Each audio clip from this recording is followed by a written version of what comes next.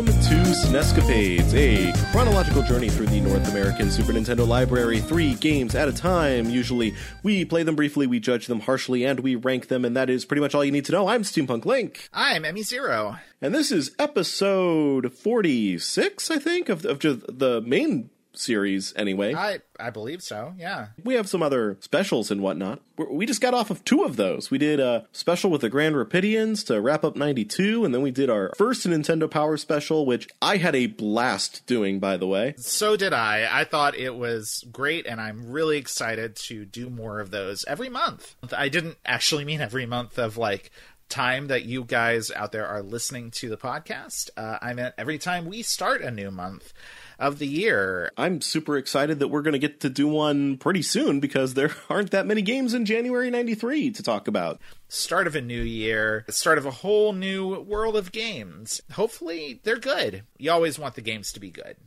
I don't know if we've got great games here today. They're interesting, I guess. That's such a cop-out to say they're interesting. I hate that. I need to stop saying that. Of course they're interesting. Yeah. Everything's interesting when you don't have a more interesting adjective to use to describe them. Anyway, today we are going to be talking about California Games 2, which is not a fun game, but has some very important video game-related history behind it that we will talk about. And then we've got Power Moves, which is a fighting game. It sure is. These are the games we will be talking about today. So buckle up, folks. We're going to California. Yeah, California, just like the kid from The Wizard when asked where he's going. All right, everybody, well, put on your sunscreen, or just actually, if you're in California, just stay the hell inside. Yeah. Because everything on the West Coast is on fire right now as we record this. Yeah, don't go outside. Keep your windows shut. Stay safe, everyone.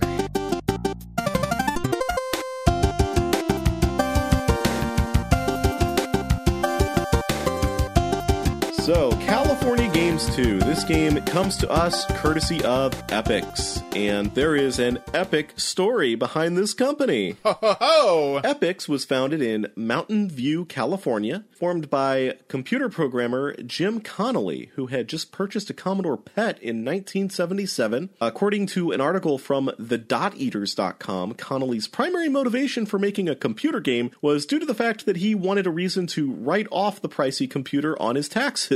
Just for reference, the PET, which first released in 1977, released at the introductory price of $795. That is over $3,000 today when adjusted for inflation. But Connolly was not alone. He enlisted the help of his friend John Freeman, who happened to be a game designer, not a computer game designer yet. Well, I mean, who was a computer game designer in the late 70s, though? Not very many people. The pair actually met through a D&D group, in fact, so they were very much into tabletop role-playing games. They formed the company Automated Simulations and released their first game for the PET called Starfleet Orion in 1978, with ports to other computers like the Apple II to follow. The game is a sci-fi war game in which 2 players take command of opposing fleets to battle each other. It's regarded as one of the first computer games of its kind. Automated Simulations made a sequel the following year that had one big feature over its predecessor, AI, meaning that one player could take on the game itself instead of requiring a second player to be their opponent. In 1979, the pair started digging deeper into their love of D&D and tabletop RPGs to create the first 3 games of the Dungeon Quest series, which is spelled with a J because copyright, I guess? Sure. The games allowed players to create characters and explore rooms represented in a simple graphical style, making it the first graphical RPG ever made. The game also included a book of lore, which is what I think they actually called it. This included descriptions and illustrations to supplement the game, as well as instructions on how D&D groups might integrate the games into their own campaigns. The first game in the series, Temple of Apshai, was so popular that it remained one of the best-selling computer games until 1982. Freeman would meet his future wife, Anne Westfall, at a trade show in 1980. Westfall would join him at Automated Simulations, but by 1983, Freeman and Westfall would both leave to form their own development company called, of course, Freefall Associates. I love it. I love it. Yeah, you know what's funny is I actually wrote a joke about that in my script before I realized that, oh, wait, that was the actual name of the company. Okay, you beat me to it by a few decades. Freefall Associates would create the Archon series, among others, throughout the 80s. The company changed hands around this time, and along with the change in name to Epyx, there was a change in focus as the company started making more arcade-like action titles, such as Jumpman, at the expense of the strategic war games that had put the company on the map. Later in 1983, dissatisfied with these changes, Connolly would leave the company as well. But despite the departure of their founders, Epyx wasn't finished making historical contributions to video games. In 1985, for instance, they released Rogue, a turn-based dungeon crawler in which levels would be randomly generated, so no one playthrough was likely ever to be the same as another.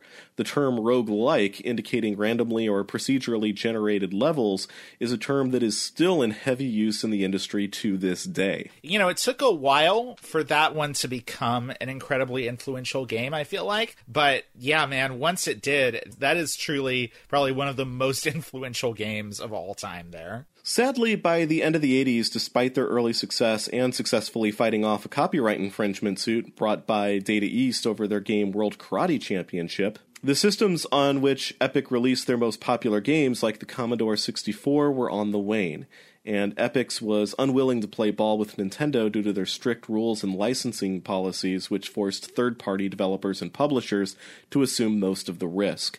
Now, I'm cobbling this history together from various sources at this point, like the aforementioned Dot Eaters article and also a video Jeremy Parrish, aka Big Papa Parrish, did on the subject some time ago. So I'm speculating a little bit here, but I would assume that these factors might be what prompted Epyx to make a play into the hardware market themselves. Back in 1986, they had started development on a portable system which they called the Handy. The system was to be a full-color portable video game system. Keep in mind, Nintendo's Game Boy didn't hit American shelves until 1989, so this was a pretty big leap in handheld console technology. Unfortunately, Epyx was unable to continue production on the system as they lacked the means to bring such a system to market. They entered into a deal with Atari to bring the system to life, and in 1989, the Atari Lynx was released. By this point, Epyx was in dire straits. It was mostly by selling off assets, including selling the entire Lynx project to Atari, after filing for Chapter 11 in 1989, that the company managed to keep from completely shuttering. Epyx would develop games almost exclusively for the Lynx for a while, but by the end of '89, there was just very little left of the company. The company sputtered along for a few more years, and by 1993, the remaining 8 employees sold off the rest of the company to Bridgestone Media Group. I don't know much about Bridgestone Media Group or who they are, as the only game I can find linked to them on Moby Games and Giant Bomb is something called Captain Bible in the Dome of Darkness. Oh boy. Oh boy. One of those great Christian software publishers. What's great is that I'm having real trouble in my mind separating Bridgestone from Firestone, the tire company. Yes. So I have this weird idea now of like this company that makes tires but is also extremely Christian and tried dabbling in the software market for a little while. It's not that, obviously, but that's the Rat King in my brain of all this stuff that I've got here. So, well, you know, Firestone wasn't interested in their Christian-themed tires, which they called Holy Rollers. So that's good. That's good. I love it. Thank you.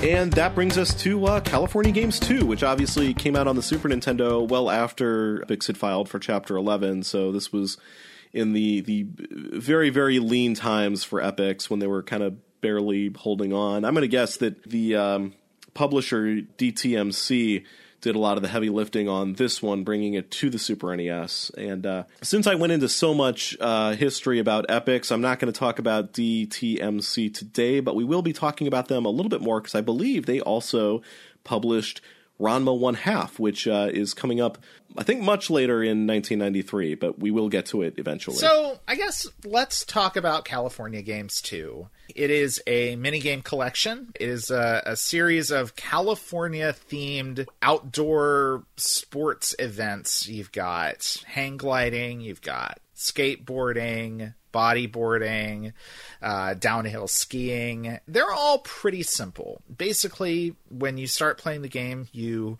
put in a name for really kind of just you. It's not really related to the character you see doing the sport, because who you're actually controlling changes from game to game. And in the single player mode, you're kind of just scored against the leaderboard. There's also a multiplayer version of this where you can compete with other people. The games are all, like I said, very simple. There is one that is a jet ski game that is heavily dependent on mode 7, where you go around a kind of like F-Zero-ish track, but you're not really kind of bound to the track. You can go outside of the things that mark the lanes. I don't have a lot to say about any of these individually. Presentation is sort of bright and colorful. The mechanics for all of these games are both extremely simple and sometimes weirdly obscure. Like, I still don't really get why the jet ski minigame is timed, but you don't get to see the timer. There's a few different things I like about this, and a lot of it that just kind of washes over me, though. What do you think of this one, Steampunk Link? I think I'm with you on most of that. So a lot of these games are, like you said, very simple. Not all of them are incredibly intuitive as to what you're actually supposed to be doing. The most guilty party there might be the hang gliding minigame, where I didn't actually realize until I read a FAQ about this game that ultimately you're supposed to turn back around and land safely on the beach. It isn't just about going for as much distance as you can. And really, you earn points in that game by dropping water balloons onto targets, which is not really what I would think of as the point to hang gliding. Yeah, I could not figure that game out at all. It was completely unclear to me. I knew you could drop water balloons onto targets, but it's also not that easy to see the targets because you have a lot of vertical movement space that can take you away from the ground where the targets are. And then eventually I would just crash into the ocean and not receive any points for it. It's not in any way clear. There's a practice mode where you can just play any of the events, as much as you want. And even with that, there's no instruction at all on what the point of that game actually is supposed to be. Another strange thing about this game is that it doesn't bring over any of the games from the original California games. The original included BMX, half-pipe skateboarding, roller skating, surfing, flying disc or frisbee, and footbag or hacky sack. Now, some of those, like hacky sack, I can understand, we probably didn't need to bring that one back, but it's really weird that there isn't a proper surfing game here. There is a bodyboarding game, but it's not really the same. And it's pretty limited. It's sort of broken up into two parts, where the first part you're in the wave and trying to do as many tricks as possible. And then in the second part, you're just avoiding hazards as you drift back to the beach. Yeah, there isn't a proper surfing game here, which feels like it would be necessary for something called California Games. I agree. It's very strange. I feel like they could have, with this, just added more games to what was in the original instead of replacing them all wholesale. Or maybe replacing a few of the ones that didn't work as well. Again, like hacky sack, which I do remember playing in the original California games and is pretty weird and not very fun. I think that the most fun I had with this game was the skateboarding event, which, unlike the first game, which is just a simple half-pipe skateboarding, here you're actually going down a track where the entire track is a half-pipe, and in some cases, an actual enclosed pipe where you can do entire 360 turns around, or flips, or I don't even know what you would call it. You can skate in literally in a vertical circle around the circumference of the pipe. That was actually kind of cool. Yeah, no, that is by far the most enjoyable game in this. It's still pretty simple, but the mechanics work. They're easy to understand. There's a decent element of actually engaging with what the game wants you to do instead of just surviving long enough to get some points, basically. In this game, you're sort of attached to the track and you're always moving forward, so it's pretty easy to figure out what it is you're supposed to be doing. Just try as many tricks as you can to rack up as many points while you're going down the track without wiping out. which is more than I can say for the jet skiing event, because you're on a track. I mean, there's a clearly defined track, but you can leave it. And in fact, it's actually very, very hard to stay on the track. And at times, the track actually forks in ways that I wasn't sure if I was supposed to go one way or another. And eventually, it just kind of felt like it was just a free form, just use the track to do as many tricks and whatnot as you can before time runs out. But time would run out and it would always play the music to suggest that I failed, which makes me think that there is like a finish line I was supposed to go across. You know what, though? I still got the high score on that event pretty easily. I don't know. It's weird. That one really does not work very well.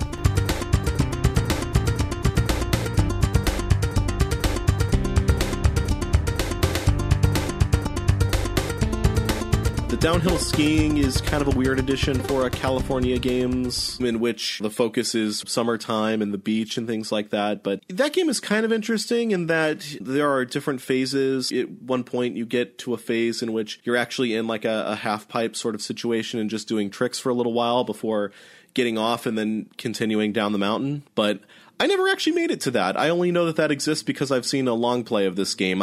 I never managed to keep from falling, because when you're starting out, the mountain that you're on takes up so little of the screen that you don't have a lot of room to move. And those kinds of just weird presentation choices are just all over this game, really. I mentioned before that hang gliding pretty easily allows you to be out of visual range of any of the targets you're actually supposed to hit. You know, we already talked about the jet ski game, of course. Like, it's just strange that I feel like the visual language of the game works against you immediately being able to understand how to play the various events in this, which I honestly feel like is a pretty bad failure for a minigame collection, which ideally you should be able to just pick it up and play the games and, you know, just move through them in this kind of rapid fire clip where you're, you know, having a fun time for like a couple of minutes with each of them. This game originally came out on a lot of computer systems, and honestly, I think it looks a lot better on most of the systems than it does on the Super Nintendo. It doesn't look or sound great on the Super Nintendo, I'm gonna say.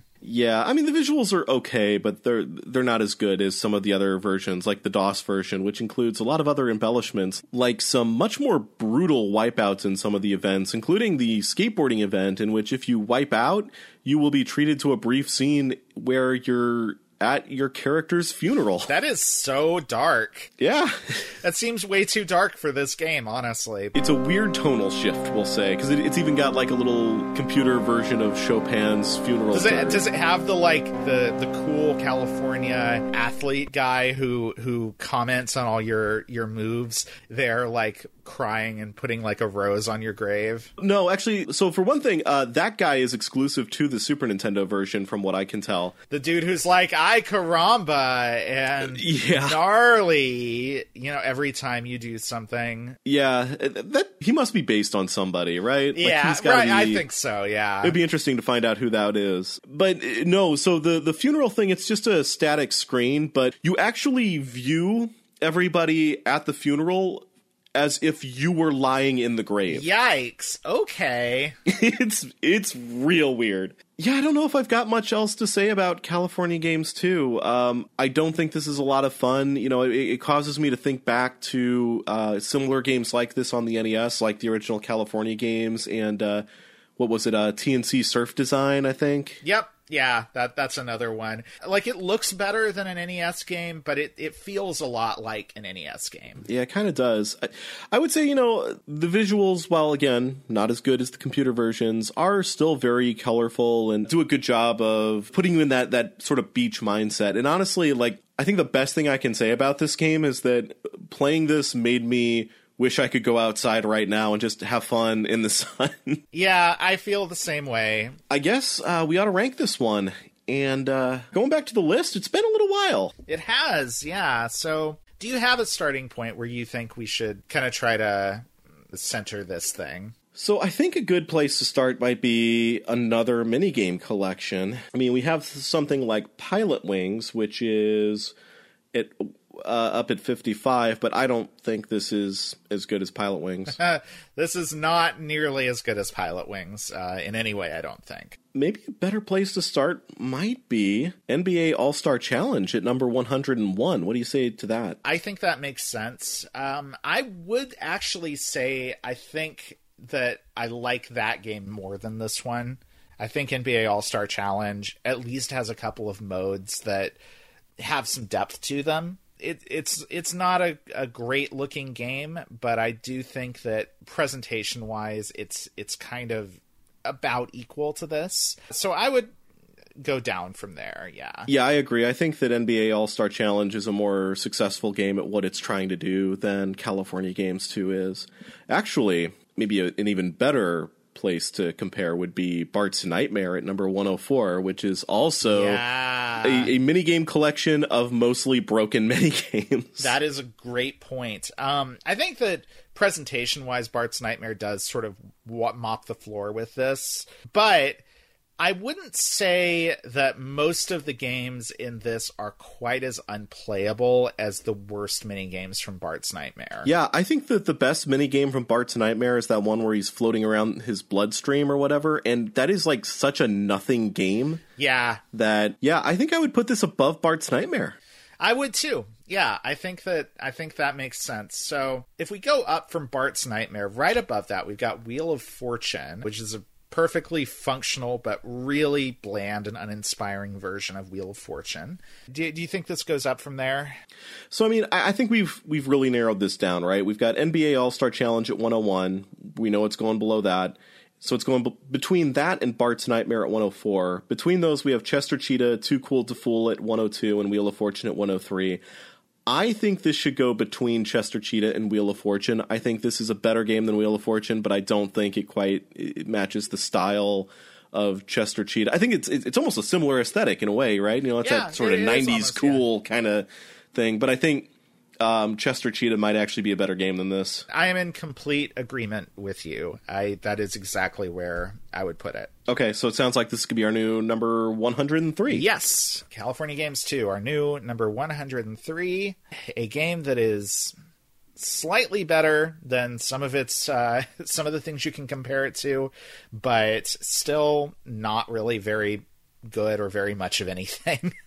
I would rather watch California Dreams than play California Games 2 again. That's how I feel about this. It's pretty rough. Although that California Dreams theme song would have been a good theme song for this game.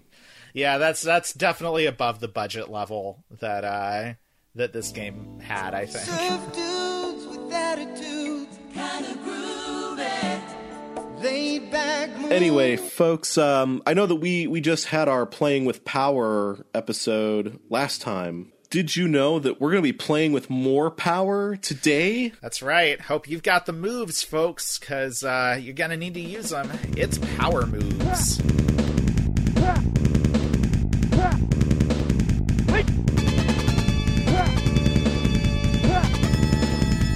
And Power Moves comes to us via publisher Kaneko USA and developer System Vision. And this is the same pair that brought us Chester Cheetah Too Cool to Fool. So I'm not going to spend much time on history today for this one, because just go back and listen to that episode. I'm pretty sure we talked about some cool stuff there. We talked about the Fido Dido game. We did. We talked about the Fido Dido game. I think we talked a little bit about Socks the Cat Rocks the Hill. That's right. We did. Yeah, the rich history of Kaneko USA was unfolded in that episode, but yes, here we have Power Moves, and Power Moves, the name Power Moves is only applied to the Super Nintendo version of this game. This game has some other names elsewhere. Yes, in Japan it was called Power Athlete, and on the Genesis it was called Deadly Moves. It's interesting. The material of the game, the content, is pretty much identical across both of those, the Super Nintendo and the Genesis versions. But the box art for the Genesis version which features pretty much the same art as this one, it's a lot bloodier. The explosion of fluid coming off of the guy's face in that version is red. It's blood. And for the Super Nintendo version, they've done the old Super Nintendo switcheroo. They've changed the blood so that it's transparent, so that it looks like sweat. Keeping it nice and family friendly for the kiddos on the Super Nintendo here. Right, yeah. But other than that, I don't think these games are that much different. I have not dug too much into deadly moves on the Genesis, but I don't think there's like a blood code or anything in that game. No, I don't think so. This game is a fighting game very much in the Street Fighter II mold, which means there's not really anything gory about it. This is a cartoon-ish, anime-looking fighting game. You just mentioned Street Fighter II, which is apropos. This is the time when people were really, as I've said before, chasing that Street Fighter II money, and this one is pretty blatant in a lot of ways. I mean, when I say that something is a Street Fighter II clone, I don't just mean it's another fighting game, in the way that like a lot of people would have called first-person shooters Doom clones back when they first started getting popular. But the tropes that you see in the characters are very similar to the tropes that you see in Street Fighter II characters. You've got your Ryu character, who's, your every man karate guy, who you actually are forced to play as in the one player mode in this game, almost harkening back to Street Fighter 1 in that sense. I mean, literally, we're talking about a karate guy with black hair and a white gi who does Hadoukens. So we've got that. We've got, your one token woman in the cast. We've got your big burly Russian guy who uses mostly wrestling moves. You've got your weird South American character who uses rolling attacks, who kind of resembles some sort of weird beast man. He's actually even more bestial than Blanka. He's got a weird pig nose, and he's really hunched over. He looks more like a fantasy monster than anything that is recognizably human, which is pretty uncomfortable, not gonna lie. Yeah, I feel like Street Fighter 2 almost dodged that bullet somewhat just by saying oh no, it was a guy who got lost in the jungle as a child and became this beast man as a result, instead of right, yeah. Oh yeah, those South American primitive cultures are weird, huh? They're basically like monster people. Yeah. Which is kind of what it feels like here, which makes it real... That ain't great. Probably my favorite character design in this is the Japanese Kabuki-looking guy. That is one where I genuinely think that, there's a little bit of originality here. He hits you with his hair. But one thing you do have in Street Fighter is your Spanish character who's sort of flamboyant, and in this case we have Nick, who fights by breakdancing.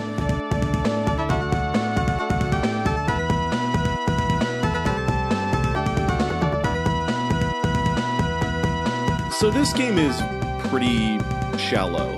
All the characters have 2 special moves each. They are all performed by doing something with the D-pad and pressing both punch and kick at the same time. This is a 3-button fighter, and one of those buttons is a jump button, because all of the arenas have a slight depth of field to them. Really only 2 planes, I think. Yeah. So you can't just press up to jump, because that's actually just going to take you to the slightly higher plane. You can use the 2 planes to avoid projectiles from your opponent, but I don't know if it really adds all that much to the proceedings or feels all that necessary. The thing is, you also have a block button in this that blocks all damage, as far as I can tell. I don't think you even get chip damage when you're blocking. Yeah, there is no chip damage in this game. I don't really see what the second plane of action is adding to this at all. It feels like something that they just did to make the game a little bit less like Street Fighter, but it also feels like they didn't really have any cool ideas for new stuff you could use that for. Also, the special moves, there doesn't feel like there's a good cohesive philosophy behind any of these characters in the way there are in, say, Street Fighter 2, or even something like Ranma 1/2 Hard Battle, which I did talk about on a semi-recent episode of Play Comics. Go check out Play Comics podcast if you haven't listened to that, where we talked about Ranma 1/2 Hard Battle, and, playing that, I sort of saw that, yeah, they were trying to create characters who have different strengths and weaknesses.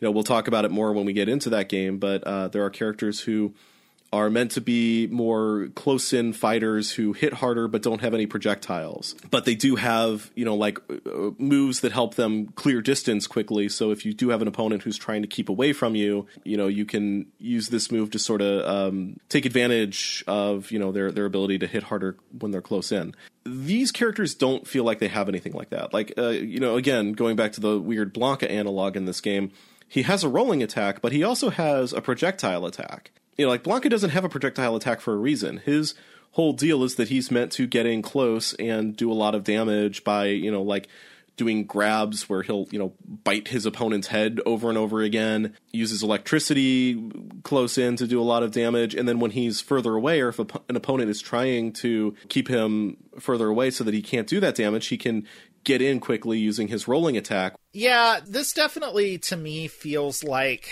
a game where the people involved in it wanted to make a fighting game very much in the mold of Street Fighter 2, but they didn't really have a clear grasp on why that game works as well as it does. Exactly. Yeah, I don't think they quite got it. They did add some things that Street Fighter 2 doesn't have that I think are really interesting and actually kind of fun. I think that they make the one-player mode much more fun than it would be being confined to one character as you are in this game. When you start out, you have different stats for your character. I think Joe is his name, right? Yeah, Joe. So anytime you defeat an opponent, and you can actually select your opponents, you will get stat boosts. And typically these stat boosts are based on what your opponent's stats were. So for example, if you had an opponent that did a lot more damage than you, your damage stat will go up. Even your health meter is one stat that will adjust. You'll only start with about half health when you first start fighting, but then as you beat more characters, your health bar will actually start to increase. So you'll start with more health on each subsequent fight. I think it's a neat idea.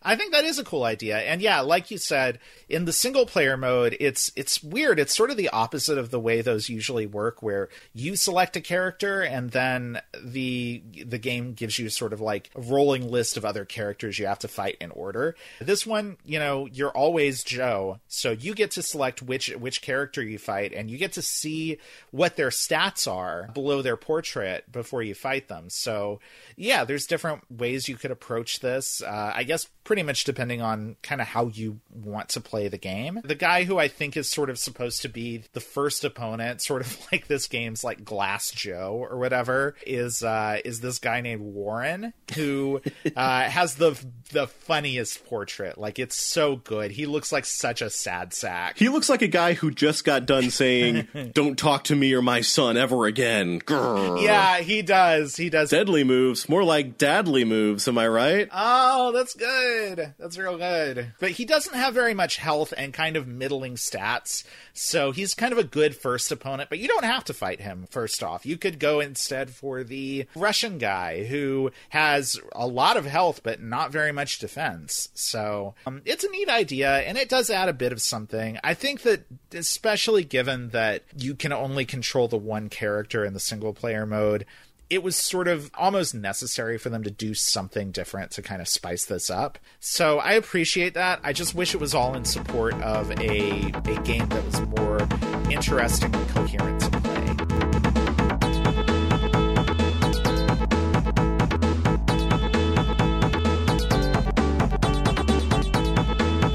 A few other things to note about this game is that there's some interesting stuff going on with the backgrounds. Like, there's a little bit of sort of depth of field where if you go to one side or another, like the background will almost seem to tilt in some ways, but the backgrounds are typically so barren that it's kind of hard to tell. I do appreciate that the backgrounds pretty much all contain some element of animation. That looks nice. Like, several of them you're on kind of like elevators going up over like a sort of city skyline. The one for the final opponent, actually, the reigning champion, I think is actually really nice looking. Like, you're in a boxing arena and there's this big kind of animated crowd cheering and hollering at you from the background. So that stuff does look nice. But yeah, I think overall this game visually doesn't look great, and I appreciate little things like the depth of field sort of embellishment that you're talking about. But yeah, I agree, that's not very noticeable when you're actually playing. Yeah, so I guess if we're going to go over to the list here, I would definitely say that this should go far higher than some of the real dregs of the fighting game genre that we've seen on the system so far, like Pit Fighter or Ultraman. Oh yeah, it's a lot better than those, for sure. But I don't know how many middling fighting games we've got at this point. We don't have many fighting games in general at this point, honestly. We've got Street Fighter 2 all the way up near the top.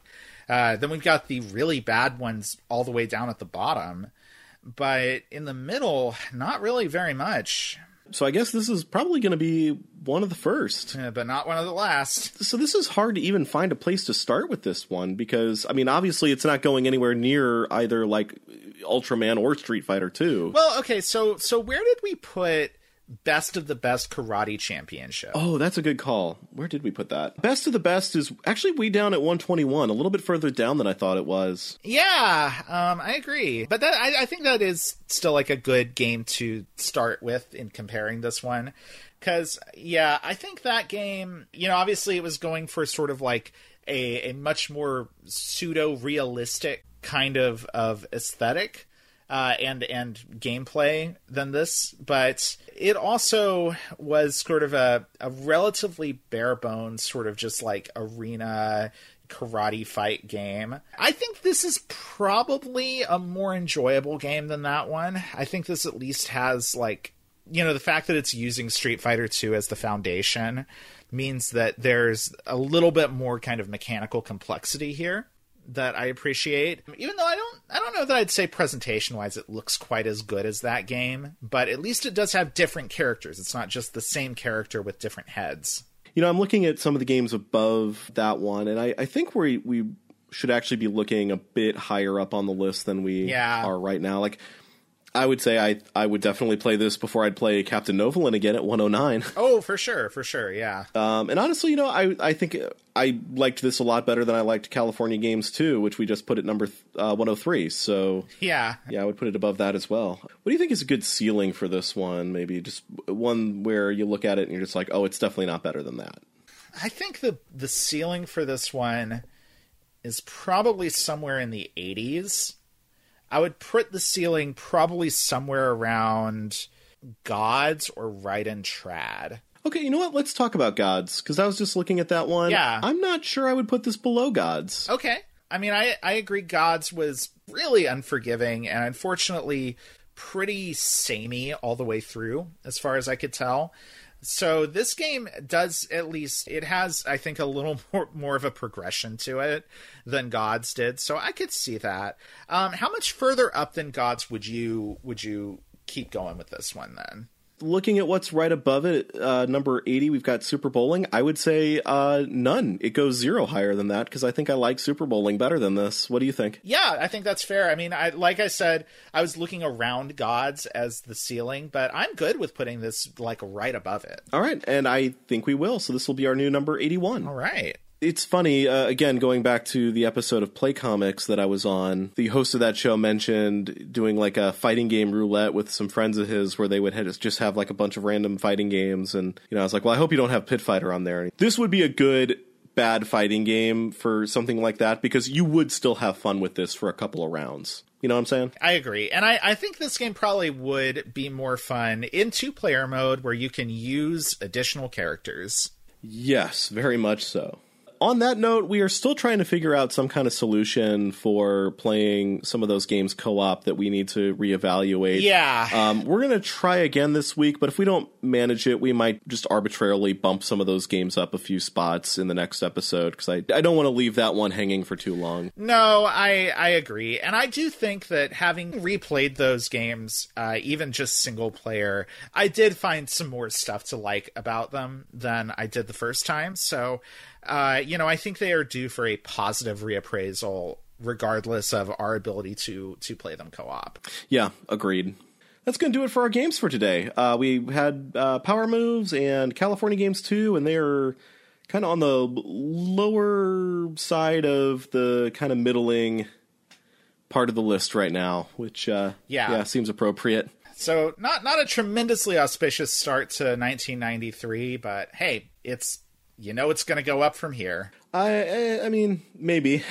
So next time when we finish up January 93, we're going to be talking about The Hunt for Red October, and we're going to be talking about Uncharted Waters, which is a Koei game, so I am nervous. What is that? Is that like Pirate Three Kingdoms or something? Like, from what I can tell, yeah, it is kind of that. Okay. We'll have to dig more into it and find out for sure. All right. Well, look forward to that, folks. Look forward to that. And with that, I guess it's time to get a little serious for today. Do you have a thing for this one? Not a very substantial one. I just want to say this. Hey, cops, if you actually want to do something useful right now, you could all be volunteering to go put out some of these damn fires, but you won't do that because actually helping people isn't in your job description. But hey, if you wanted to change that, go volunteer to go fight some fires. How about that? Go actually be useful for a change. That's really all I had for today. Did you have anything else? Or? Yeah, I had a little something. So this is a thing I've been thinking about recently. And it's a thing I really do not like seeing, that I wish people that are politically aligned with us would kind of stop doing, which is kind of reveling in things being especially bad in deep red places, as far as like the spread of coronavirus and, you know, places in the South where people are not being protected at all by their governments from the effects of the wider situation that's happening right now. And I think a lot of times it kind of ties in with this idea that all the people in those places are kind of, you know, poor, less educated. And by less educated, I mean they don't have a college degree. For one thing, being poor and less educated does not necessarily mean that someone does not mean they're stupid or, in fact, unintelligent, or that they necessarily support what their state and local governments are doing. Just saying, you know, oh, good, I hope that the people there basically get what they are getting what they deserve for living in a place like that. Like, a lot of people can't move out of those places, and a lot of people don't support what their governments there are doing and are trying to do their best to live and survive there. Please don't, you know, get on social media and celebrate bad things happening in those places. Going from that, a big problem is that a lot of the people, you know, who are in power are in states like that are largely trying to disenfranchise a lot of people in those states, particularly minorities, you know. And I do want to comment really fast that, you know, in a recent episode, I had said something about that, you know, saying that, like, we need grown-ups to go in there to actually run those states for a minute. And I probably should have elaborated on that. The reason I said that, and not that, like, we should just let those states burn, is because what really needs to happen is that somebody needs to go in there with the best interests of everybody in those states in mind to help re-enfranchise them so that they can have a voice. Yeah, those states don't have to be red. They are only red because people in power are silencing the majority, who are the victims of those people. Exactly, yeah. So, you know, just something to keep in mind. That's what I had for today. And with that, I think that's going to do it for today. Thank you all very much for listening. As always, we will see you here back next time for the last half of January 93, and then we will be on to another Playing with Power for February 93. I can't wait. Again, I had so much fun going through that old issue of Nintendo Power. I cannot wait to do it again. Same here. Everybody, thank you all so much. We hope you're looking forward to all that as well. And until next time, I'm Steampunk Link. I'm Eddie Zero. Play it loud.